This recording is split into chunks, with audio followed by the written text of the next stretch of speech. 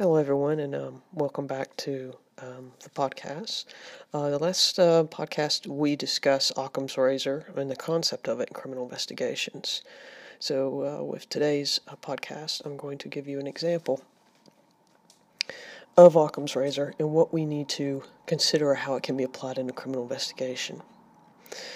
Now, for this example, what we're going to do is we're going to look at a case that is talked about quite a bit online.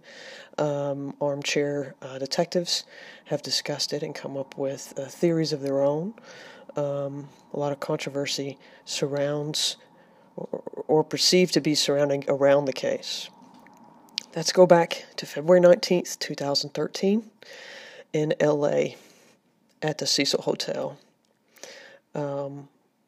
There was a water tank that was found on top of the hotel. It was 10 foot tall, and a ladder was needed to get into the water tank on the roof of the Cecil Hotel Cecil.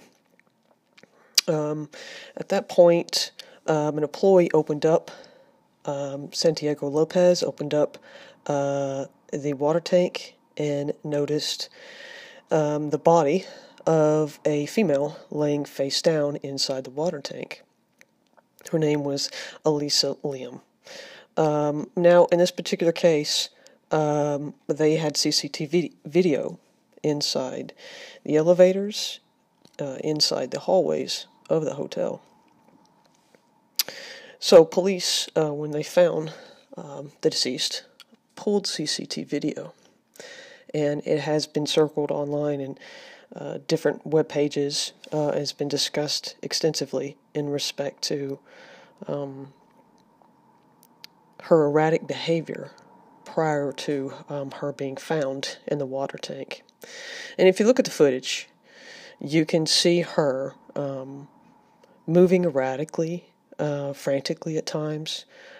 She's pushing multiple elevator buttons. She's looking around and appears to be in a very confused state, an alarming state. Some people have suggested that potentially she was acting as if someone was following her, that she was fearful that someone was following her. What was interesting when they did find the deceased was that she was found naked inside the water tank. Now, the LA coroner, her death was ruled an accidental drowning, according to them. But how she ended up in the water tank became the concept of controversy, per se, based on the CCTV video, the way she was acting erratically.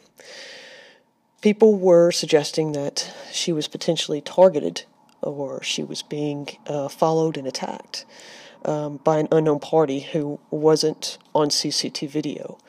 Some of the arguments online have even said that potentially a ghost had followed her and pushed her to her demise, per se. So this brings up an interesting question when we talk about it. When we look at the investigation regarding her death investigation, why it wasn't ruled suspicious or anything along those lines, what was released is that her toxicology report, there was no signs of drugs or alcohol intoxication.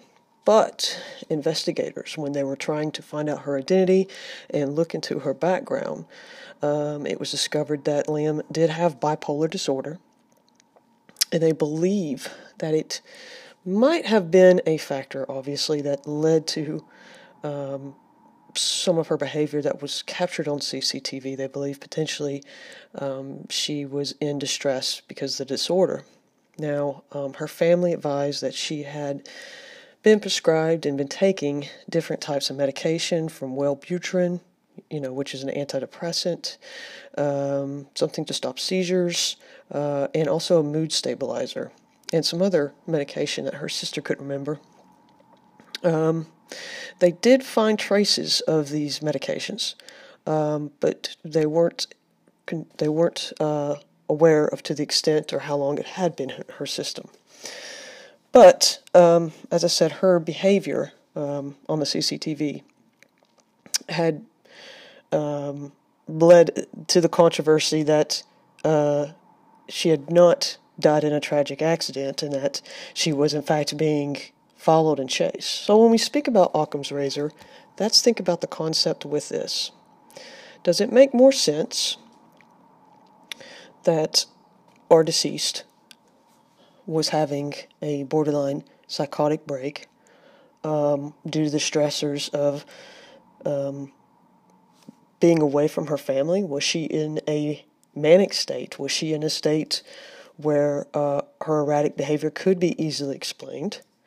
And in her moment of crisis, she went to the roof, found the water tower, crawled into the water tower because maybe she perceived something was following her in her state of psychosis, and in the process of trying to get out of the water tower that she had fallen into, she derobed and took off her clothing to stop herself from drowning, trying to pull herself out of the water container.